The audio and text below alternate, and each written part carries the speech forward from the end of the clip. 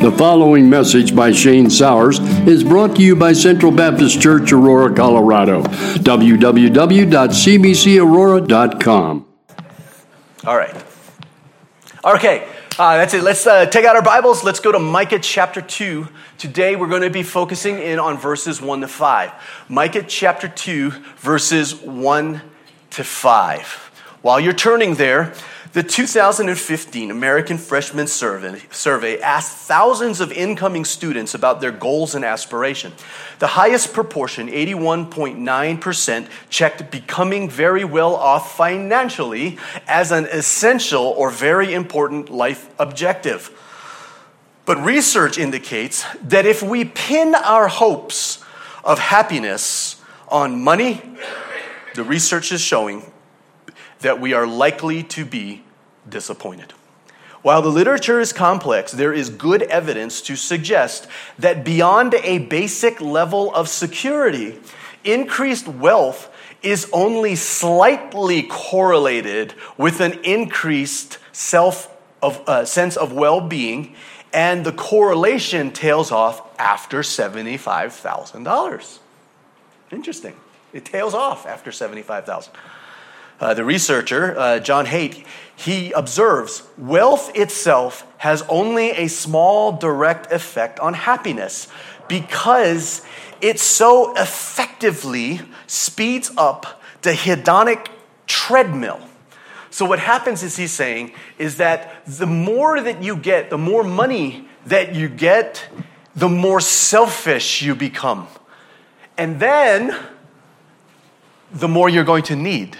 The more you're going to want, and it just continues to grow, and it continues to speed up. So, one of the things that we're talking about in the research is that we're talking about the speed of it. So, you know how, like, a lot of people, that's the saying that goes around, get rich quick, right? We want to get rich quick. Well, what they said, it's really interesting. Getting rich quick, you would think would bring a lot of happiness, but the faster you get money, it's like turning the treadmill up faster, too. So all it does is the faster the money comes, the more selfishness sets in, and the more selfishness begins to increase. You speed that up, it just speeds up the selfishness. It just continues to go. It correlates, right? So he says this. So it speeds up the hedonic treadmill. As the level of wealth has doubled or tripled in the last 50 years in many industrialized nations, the levels of happiness and satisfaction with life that people report have not changed. Wow. With all the increase, nothing has changed. And watch this. This is another thing that they said. They report, the life that people report have not changed, and depression has actually become more common. So, speeds up the treadmill, speeds up the selfishness, and it also brings in something that might not have been there in the first place, called depression. Interesting that for some of us in society, all that we covet in life will not make us happy, and in many cases, it might actually make us more unhappy with life. Because in reality, family, money can only buy so much in the grand scheme of things. And yet, we keep coveting. Our society keeps coveting.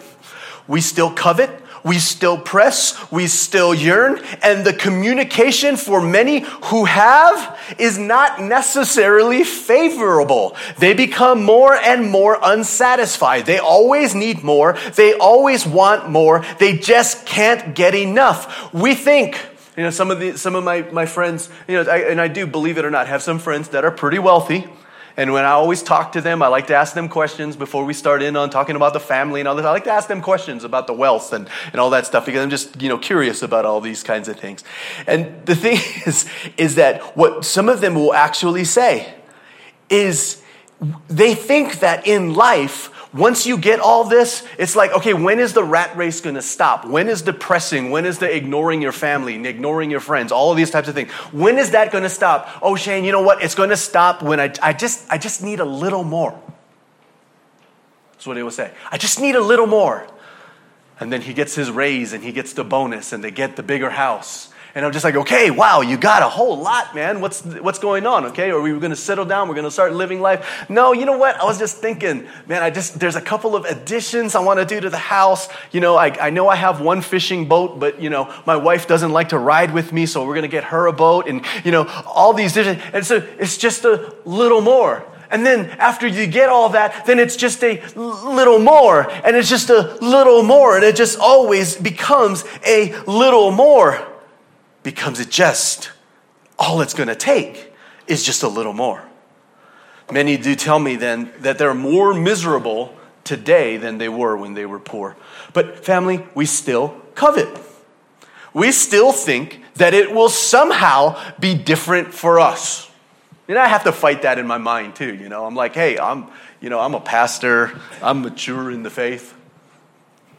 If wealth comes my way, it'll be different.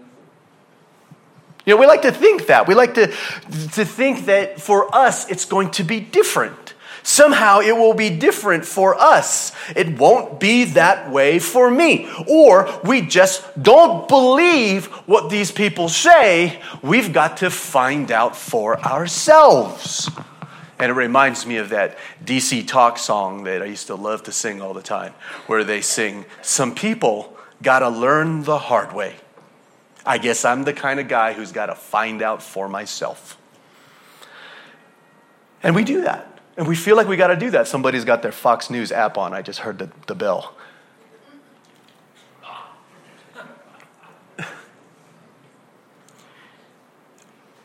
Some people got to learn the hard way. I guess I'm the kind of guy who's got to find out for myself. Family, we're warned. We are urged. We are dissuaded.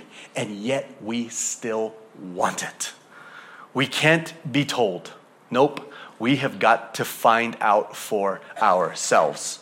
And it's kind of like this. Hey, Shane, whatever you do in life, let me give you some advice. Whatever you do not take crystal meth, because if you do, it will destroy your life. It will destroy your family. You will be addicted for life. It will damage you physically. It could possibly kill you.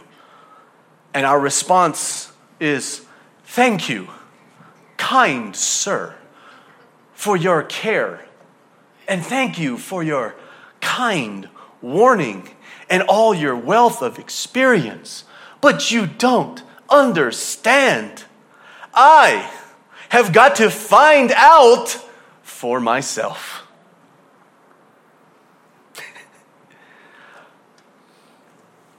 But did you know that it's not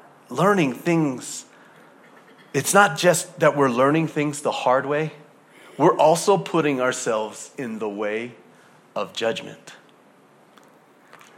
But the learning the hard way for this is the wrong way. Okay, learning the hard way for this, it's the wrong way, and it's also the broad way that leads to destruction. Now I'm stuck. Now I'm deceived. And now I call good evil and evil good. I call darkness light and light darkness. And now we look up and we look at God and we say, who is God? Coveting does not just affect us in the here and now. We will experience the consequences of coveting. We are going to experience it for eternity. It seems that we do not understand just how serious coveting is. This is a horrible, horrible sin. Family, hear me today. You will regret coveting when it's time for judgment, because I don't think we really understand what coveting really is and what coveting really does. But we're going to see today. So let's take a look. Micah chapter 2, verses 1 to 5. Micah chapter 2, verses 1 to 5. What sorrow awaits you who lie awake at night thinking up evil plans. You rise at dawn and hurry to carry them out simply because you have the power to do so. When you want a piece of land, you find a way to seize it. When you want someone's house, you take it by fraud and violence. You cheat a man of his property, stealing his family's inheritance. But this is what the Lord says, I will reward your evil with evil. You won't be able to pull your neck out of the noose. You will no longer walk around proudly, for it will be a terrible time. In that day, your enemies will make fun of you by singing this song of despair about you. We are finished, completely ruined. God has confiscated confiscated our land, taking it from us. He has given our fields to those who betrayed us. Others will set your boundaries then, and the Lord's people will have no say in how the land is divided. The grass withers, the flower fades, but the word of our God stands forever. Let's pray. Father, you are so good. You are so awesome to us, Lord. Father, I pray that your word will continue to impact us. Your word will continue to be with us, Lord. Transform us. And I pray that you accomplish all that you intend for it. In Jesus' name, amen. So if you're taking notes, the first thing we're going to look at today is we're going to look at the reason for the crime that's bringing the coming judgment of God on the people. And the second thing we're going to look at is see the plan of salvation from what God has taken to what God has given. So our thesis statement today is this, and for those of you that don't know, our thesis statement is me trying to summarize the entire sermon in one sentence. Though sin and the pattern of this world cause us to be lost in the true insanity of coveting, it is the truth of the Scriptures and the power of the Holy Spirit that will cause us to see that all that should be desired is Christ and Christ alone. So, point number one, the crime. What sorrow awaits you dead men walking? Here we got the Hebrew hoy. Anytime you see that, I think I've said this before in many of the minor prophets because they use this all the time. The Hebrew word hoy. In some of your translations, it will be alas. Or some of your translations, it'll say woe. Or in some of your translations, it will say what sorrow awaits. This is a common word that's used that the prophets are using in a way to grab your attention. The reason why this is common, or why this is important, is the word is commonly used to signify death. It is understood 6 times. It is used for mourning someone who has already died. So if that's the idea, that this is mourning, this is the word that's used to mourn an individual who has already died, well, what in the world are you talking about here, Shane? These people are still alive. Yeah, that's the point. Right here, it's signified. God is saying to these people, you are already dead. Yeah, sure, you're breathing, you're walking, but you are dead. It's done. It's already happening. You are dead men walking. The Lord is referring to them as dead men already. You know how people will say this, you see this in TV shows, especially when it comes to the mafia. You know what? I'm looking at a dead man while they're having lunch. Do you realize that you're a dead man? Look at me. Look, you are already dead. That's the idea. That's the concept that we have here. So grabbing their attention, the Lord is referring to you as a person who's walking, yet you are already dead. You, dead men walking, are so consumed with coveting that you spend all day and all night thinking up evil schemes to acquire more and more. Dr. Micah, he writes, these people are so intent on amassing wealth that they spend sleepless nights devising schemes to satisfy their desires. So hopefully after church today, when we leave today, that we will have a check in our hearts from here on out every time we're up awake and we can't sleep at night. We got to ask ourselves the question. Are we stressed out about being overwhelmed with life, concerned with life, concerned about our kids? Or are we overwhelmed and concerned and worried about our plan, the things that we planned to get what it is that we desire? Or are we up at night worried and concerned because we don't have the stuff that we need to have? Figuring out how we can get what our neighbors have. Not necessarily taking it from them, but making sure that we're keeping up with the Joneses and we at least have what they have. I went over to their house last week. They have a trash can that they spent $5,000 on because it talks to you. You put trash in the trash can, it says thank you in all different languages. And we're up at night going, how am I going to get that trash can? I suppose I could sell my golf clubs. I could sell some of my shoes. We got 3 kids. We could sell one of them.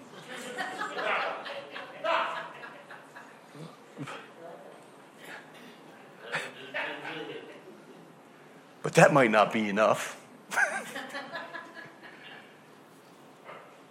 Up all night, worried, concerned, planning, and scheming for the stuff that we don't have. Coveting? It's not a good thing if we're doing this. And we should be concerned. Psalm chapter 36, verse 4. Psalm 36, 4. They lie awake at night, hatching sinful plots. Their actions are never good. They make no attempt to turn from evil. And this is not just sinful. This is something God hates. Serious, family. This is a serious thing. It's not just sinful.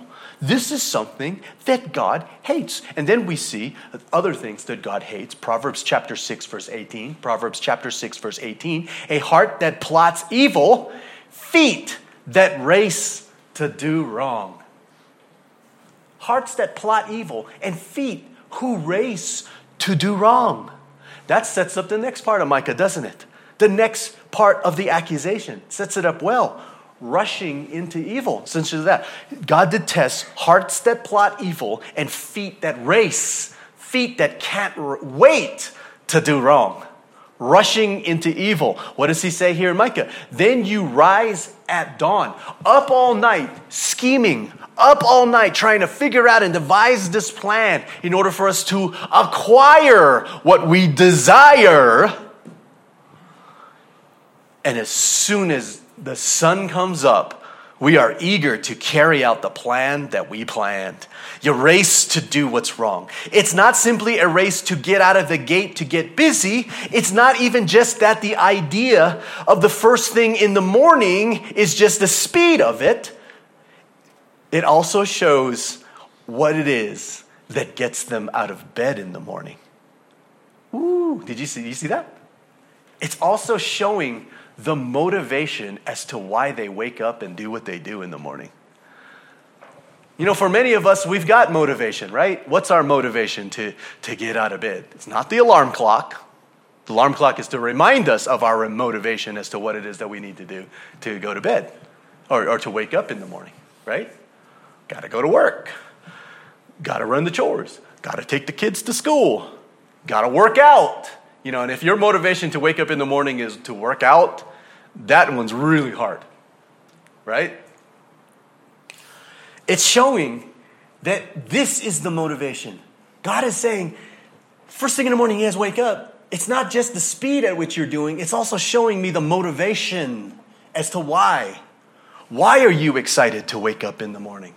You're excited so that you can jump on and work the plan that you had just planned to get what it is that you want. What are our feet rushing into? What are we wanting to do at the crack of dawn? What are we motivated to accomplish the next day? So then we move and we continue to go with the accusation. Then we get to this next part. Now, I will admit, when translating this Hebrew phrase here for this next part, it was a little fuzzy, because it's essentially it's translated that you do this because you have the power to do it. You have the power to commit these crimes. You can do what it is that you're wanting to do. But it was really interesting because when I'm translating this, the literal translation of this phrase is "for their hand is for a god." And I was like, wow, that's kind of bizarre to say and to get the idea of you have the power to do so. But scholars will say this. In the more literal translation, what that's actually saying is they worship their own strength. Oh, yeah. They find their comfort. They find their hope. They put their trust in their own abilities. Or, what's even more prevalent today, is your own position. Whoa. Yeah, we should be trusting in God, but you know what? I'm not trusting in God. I don't need to trust in God. I'm the President of the United States. Ooh, that wasn't actually a political thing there. I was just saying. Okay, if it makes you feel better, I'm the King of England. Putting our trust in our position instead of God. When we're in a situation, we're in a bind, we've got a problem, we normally would seek God. But if you are seeking trust and comfort from your position instead of God, and this is what Micah is talking about here, putting our trust in our own abilities. The idea that people in this oracle is focused on those who are able to commit the crimes. These are people who are in positions that can take advantage because people have to trust them, right? People have to trust them. These are people who have the ability to carry out these crimes. They're in positions of influence. They can do these things. They're in positions that require trust. They have the power. And here's another picture. They have the power because they have an idol of themselves in their hand. They put their trust in a God, but it's the God that is themselves. Amos chapter 8, verses 5 to 6. Amos chapter 8, verses 5 to 6. You can't wait for the Sabbath day to be over and the religious festivals to end up so you can get back to cheating the helpless. You measure out grain with dishonest measures and cheat the buyer with dishonest scales. And you mix the grain you sell with chaff swept from the floor. Then you enslave poor people for one piece of silver or a pair of sandals. In other words, alligator shoes.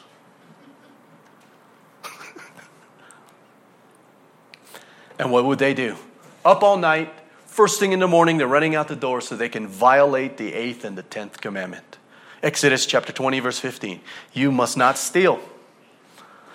Exodus chapter 20, verse 17. You must not covet your neighbor's house. You must not covet your neighbor's, house we got. You must not covet your neighbor's wife, male or female servants, the ox or donkey, or anything that belongs to your neighbor.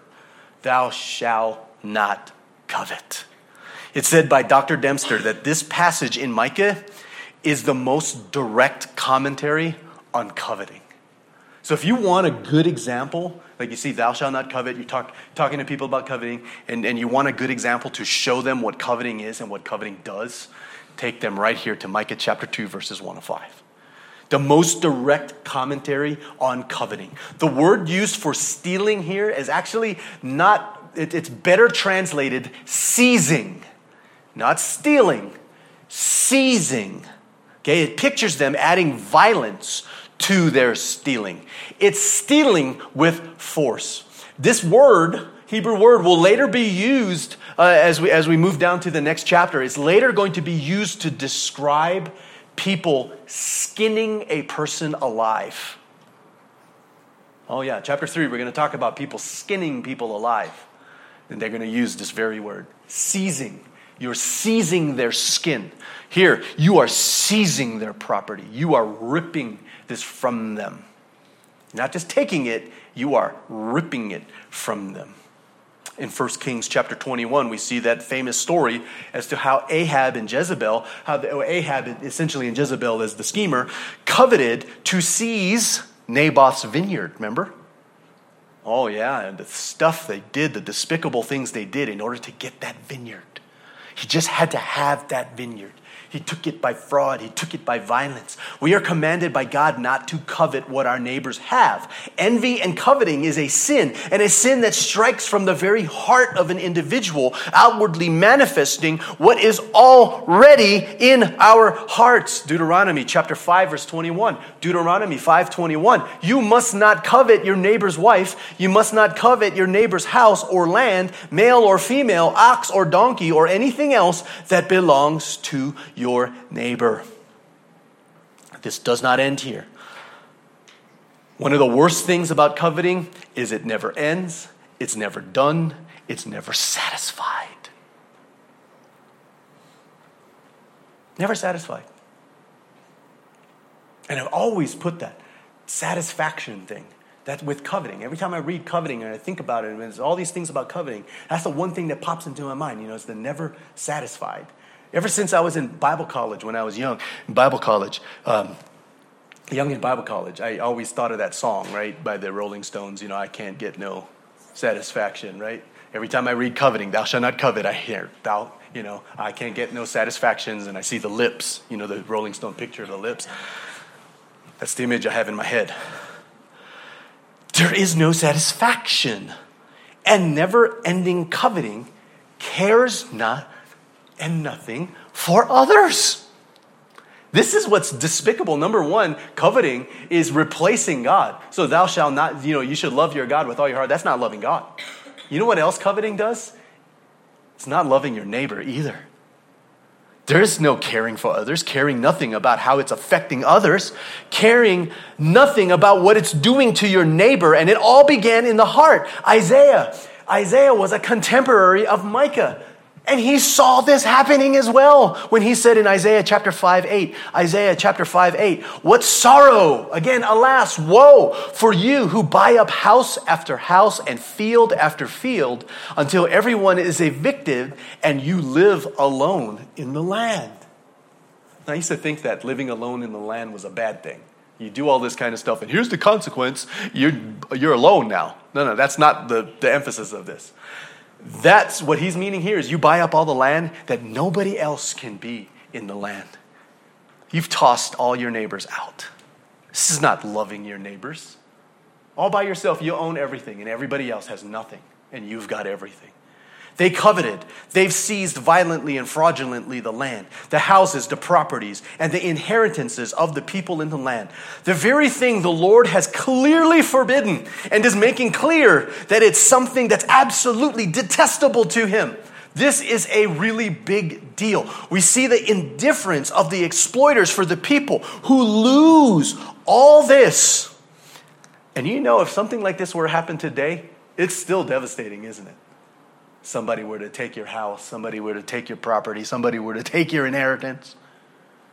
People do that. That is still devastating. It's still despicable today. But you got to understand, in their cultural context, the context of ancient Israel and Judah, this meant everything. If they took this from you, they took everything. You guys ever heard the saying, this person just took me and took me out of house and home? Right? You guys have heard that saying. Some of us in Texas will say stuff like that. Took me for house and home. What does that mean? Took me for everything. Took everything. This meant everything. And I mean everything, family. Watch this. This is why coveting is so bad. Because it motivates you to do something like this that's despicable. Now, unless and you look at the Ten Commandments, and a lot of people will say, well, you know what, coveting is the last one, Shane. That means it's the least. Oh, no, it is not the least. Family, coveting is a horrible, horrible, horrible sin. Because watch this. If you forget everything, don't forget this. Watch this. It meant so much more than the physical structures. Obviously, it's about everything that connected to it. They were robbing people of the land with violence, not with brute force, but for foreclosures, buyouts, creditors, political policies, all of that stuff. Taking what they could get. But this was more than just economic consequences. There were theological and spiritual consequences as well. Really, Shane? Really? Shane, how so? Because the land and the inheritance came from who? Came from God. Do you guys see that? Oh, I hope you're with me here. It came from God. This, when God was dividing up the land and God was giving it to the people and as an inheritance and the keeper of the inheritance, all this stuff, this was a picture, a real example that God wanted to show the people and to teach the people about his generosity so that people could thrive, people could flourish with their share of the divine blessing that was given. The land and the portion was a picture of God wanting to bless his people, a picture of his compassion, of his generosity, and you just robbed the people of the gift that God had given to teach us about his desire to fulfill our desires and what God desires to show us about his faithfulness.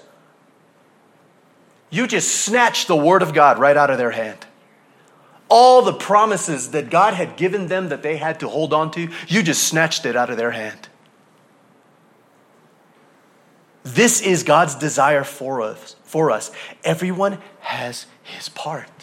And God wanted to bless his people and to give them gifts. And so he goes, this whole land is a gift to you, my people. And this is how we're going to divide it so there's an equal share among all of you. And then in that share that I'm giving, I'm going to continue to bless you so that you can flourish, you can prosper in the land, in the gift, the picture of my generosity that I'm giving to you, and the faithfulness that I'm going to hold you, and the faithfulness that I want to give to you and extend to you. And now you, dead men walking, you have robbed them. And let me tell you this, if they lose faith in me, if they lose trust in me, if they start to doubt my faithfulness, I will hold you accountable for their destruction. Wow, family, do we realize that? When we covet and we take something from another person, we are robbing them of the blessing that God had given them. History has shown. I mean, if you look at world history and you just follow world history from the beginning when we're starting an account, this kind of stuff is what causes all the civil unrest, the calamity, the war, because we are not content with what the Lord has given to us. So God separates the land. God gives everybody an equal portion of the land. You're sitting in the part of the land. God wants you to flourish. God wants you to do well in what God had given you. But you're sitting back there going, I don't think this is enough. I think I need that land over there. Well, you know, and then you got guys that are like me that are dumb enough to be like, well, we can trade. Right? No. I'm not talking about trading, Shane. I like my land. I just want yours too. And I want Scott's too. And Al's got a nice piece of land. I want that too. I'm not willing to give up nothing of mine. I want his too. And we're not content with what it is that God had given us. Wow. So the conflict continues. The conflict intensifies. All the conflict demoralizes. Don't think that the plight in our country today, you know, and I know that a lot of people will say that, you know, if you look at the unrest, the homelessness, you know, the poverty, all that kind of stuff with the things in our country, you know, that stuff is laziness, it's victim mentality, it's hopelessness. They're the ones that quit. They're the ones that's given up. They're the ones that's all that stuff. Now, I'm not saying that that's not part of it. What I am saying today, it's not all of it. Maybe the reason why these people are in this situation that they're in is because you took from them what they worked so hard to get. You took it from them. It wasn't okay for you to just have what you had. You had to have what they had too. Yeah, God gave you $100. He gave them $5. But you couldn't handle the fact that they got $5. So you had to figure out a way to get that $5. And you keep taking from them. You keep snatching this stuff from them. Greed continues to go, and it keeps being ripped from their hands. The stuff is taken. It's seized. Coveting destroys. And people will blame God because of it. And you better believe God is going to hold us responsible for it. So you see, coveting is a nasty, nasty sin. It's a horrible sin. It affects more than just yourself and your relationship with God. It affects others, your relationship with them and their relationship with God. Oh man, I hope you guys are seeing this. This is just what just jumps right out of the page. People will lose faith in God. People will not believe. People will not have faith. People will blame God for the situation. So people will not trust God. They will be judged for it, and they're going to be judged for it because of you. That's what God is saying. Coveting is, dear family, hear me. The extent and depravity of what we call coveting. Do we not realize why it's so bad to envy another person and envy what another person has? It's not only because we will scheme and possibly try to seize what belongs to another, but we may be actually robbing them of what the Lord had given to them and what He had promised to them. I remember in school once when I was in elementary school, there was this kid who his parents bought him this transformer thing. It was a truck and then it would turn into a robot. And I remember this was a huge deal because I asked for that very same thing for my birthday, for Christmas. My mom looked at the price of that thing and she says, "Are you crazy?" I know this thing was expensive. Yeah, this was an expensive gift. And I know the sacrifices that the parents had to make in order to get him that gift. By the end of the day, the gift was gone.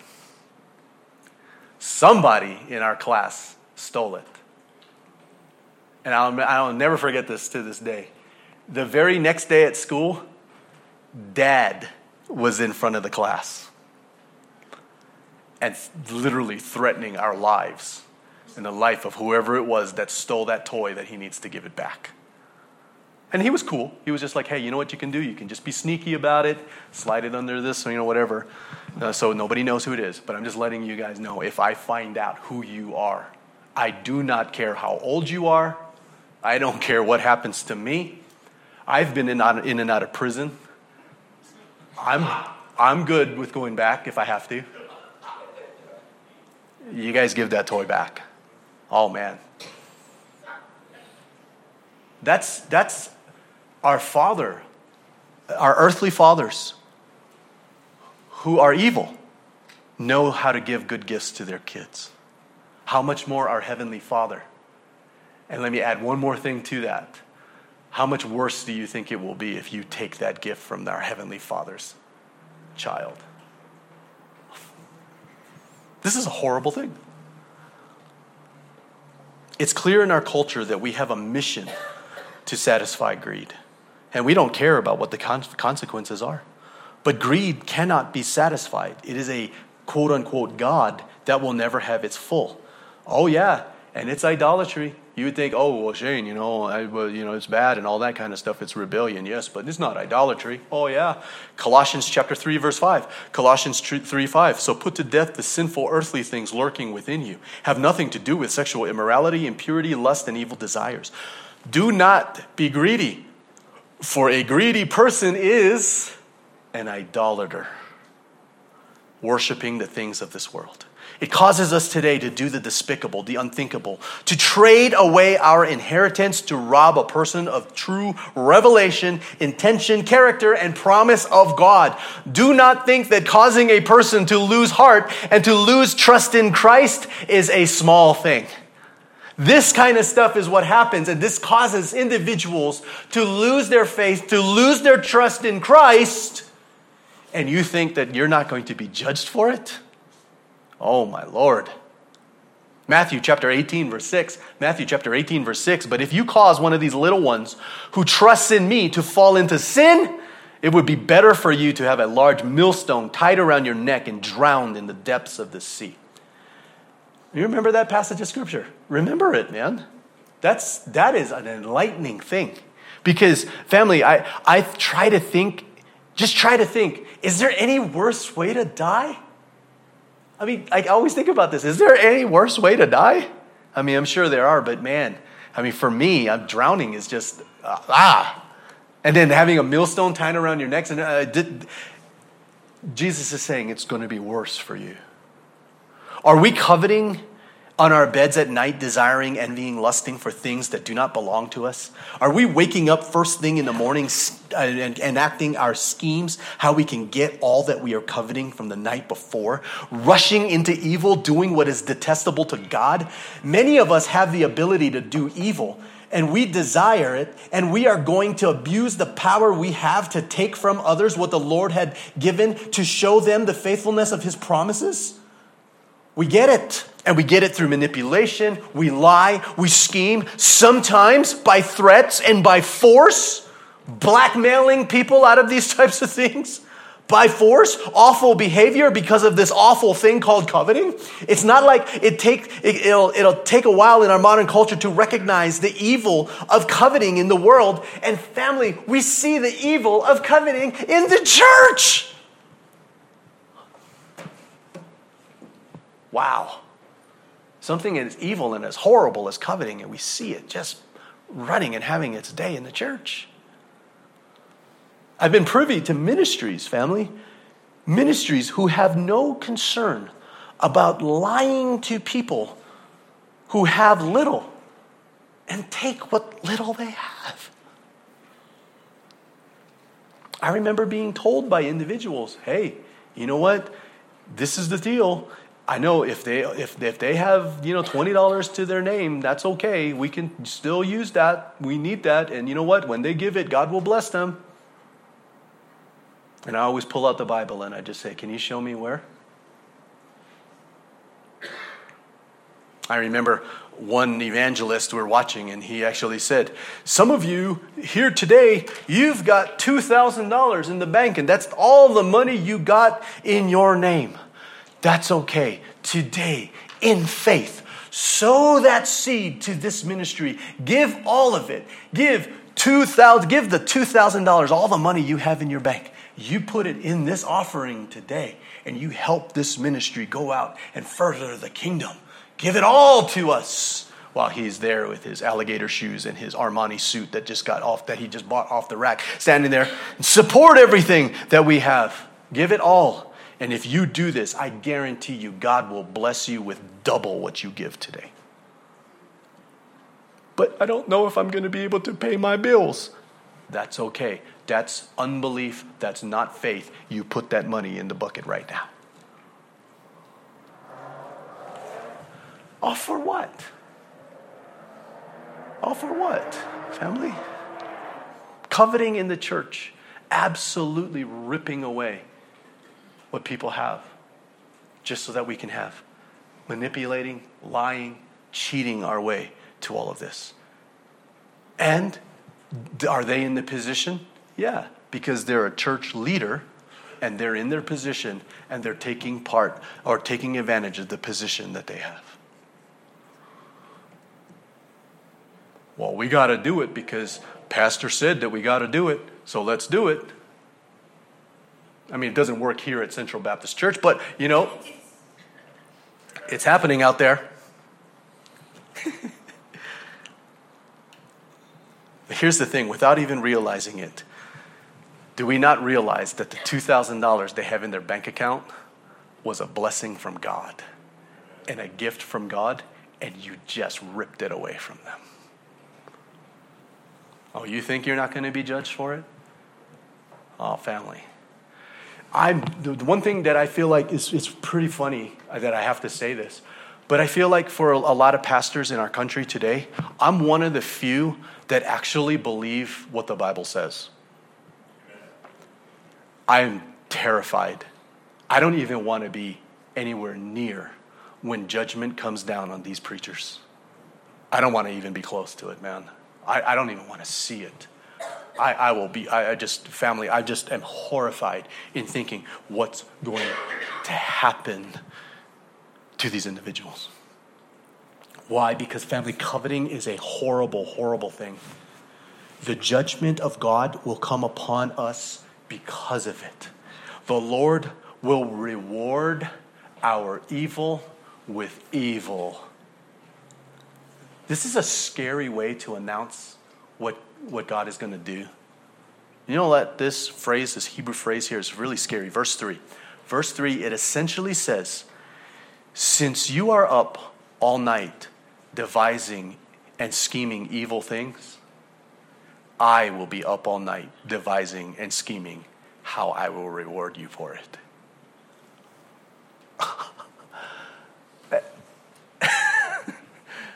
Family, when I did this and I translated this, it hit me hard. It hit me hard. This is a scary, scary thing. I am going to do to you what you're doing to these people.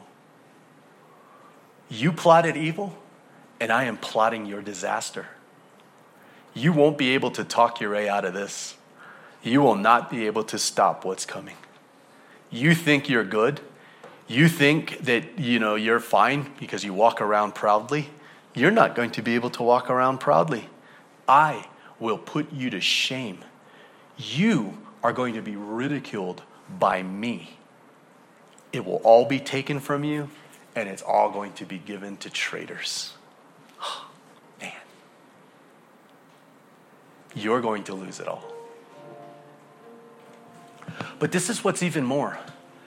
When we see the actual fulfillment of this, when the Assyrians came and, sacked Israel, and then the Babylonians came and destroyed Judah, all this stuff. Yeah, all of that stuff was taken. They had nothing. They were given, nothing. It was all taken away, and it was given, all the spoils were given to Babylon, to Assyria, to all this stuff. It all happened. But here's the thing that's even more terrifying. There are eternal consequences to this. Well, you think it's just you're going to get stripped of everything that you have. Oh no, you are going to be stripped of everything that you could have had. That's why the message you see clear in the scriptures. I mean, life is precious, and the Psalms always talks about it. Thank you, Lord, for reminding us just how short our life is.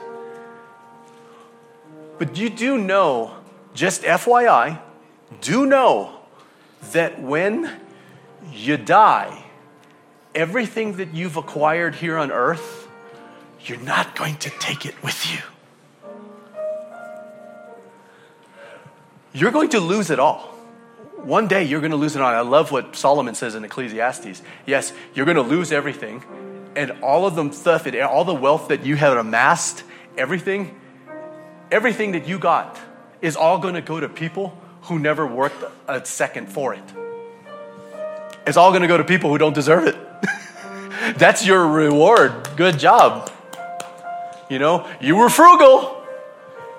You were frugal. You just all this stuff. You did all this stuff to acquire the wealth. You think your heirs are going to? One of my friends, very wealthy friend, he was talking. We were talking, and he's talking about a guy who is kind of his mentor, and he said, he goes, do you not fly first class? Oh, no, I don't want to fly first class because, that's just wasting money. I don't need to fly first class. I got to save money, make sure that I leave a good inheritance for my children.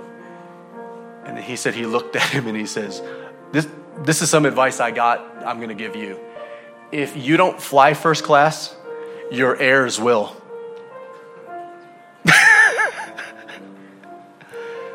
You don't take it with you. But not only that, family, you get something else that's going to be added to you, which is nothing in the afterlife. Nothing when it's all said and done. C.S. Lewis said, if you aim at heaven, that's your goal, is heaven. Aim at heaven, earth will be thrown in. You aim at earth, and you get neither. This is what coveting will get you in the end. Nothing. You will lose it all. And not only that, but because of God's judgment is coming. God's judgment is coming because of the sins that we commit. It's no secret. The wages of sin is death. No one is exempt from this because all have sinned and fallen short of the glory of God. There is no one on earth who always does good and never sins. No one is righteous, no, not one. There is judgment. Judgment is coming. It's clear in the scriptures. Judgment is real. Judgment is coming, and judgment will be terrible. It will be. Okay, Shane, you said a lot. Man, I am convicted. I've done it. I see it now. I am so sorry. I'm so wrong. I see the judgment is coming. I feel it. I recognize it. I know it. I can feel the guilt in my heart. I can feel all of this stuff. Shane, the question I have for you is this. Is there still hope for me? Can I be saved? And my answer that I get to tell you today is this. Yes. You can be saved today, family. Yes, all have sinned and fallen short of the glory of God, but Jesus died for our sins according to the scriptures, and he was buried and he was raised on the third day according to the scriptures. The saying is trustworthy and deserving of full acceptance that Christ Jesus came into this world to save sinners. He became sin who knew no sin, that we might become the righteousness of God in Christ Jesus. By his wounds we are healed. There is hope for us today. And did you know that the promises continue, that all who call upon the name of the Lord shall be saved? If you confess with your mouth that Jesus is Lord and believe in your heart that God raised him from the dead, you will be saved. And all of God's promises are yes and amen. Believe in the Lord today, and we will have life, and life more abundant. This is the truth of the gospel. It is the word of God. When heaven and earth passes away, the word of God will still remain. God's word will stand. His word for you will still remain true. And his promises, again, are still yes and amen. And your inheritance here on earth may be taken, but the inheritance that you have in heaven will never be shaken. Oh man. The many mansions in heaven are guarded and built by the King of Kings. You have a house in heaven, and nobody's taking that away. Nobody is taking that from us. Christ will keep us because Christ is true. Christ will remain faithful. He will always be faithful. Let's pray.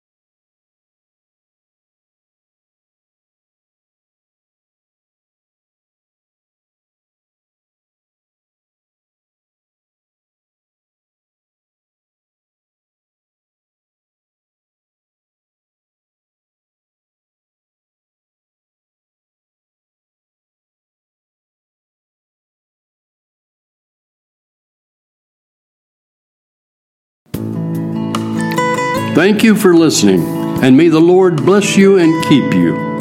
For more information about Central Baptist Church, go to www.cbcaurora.com.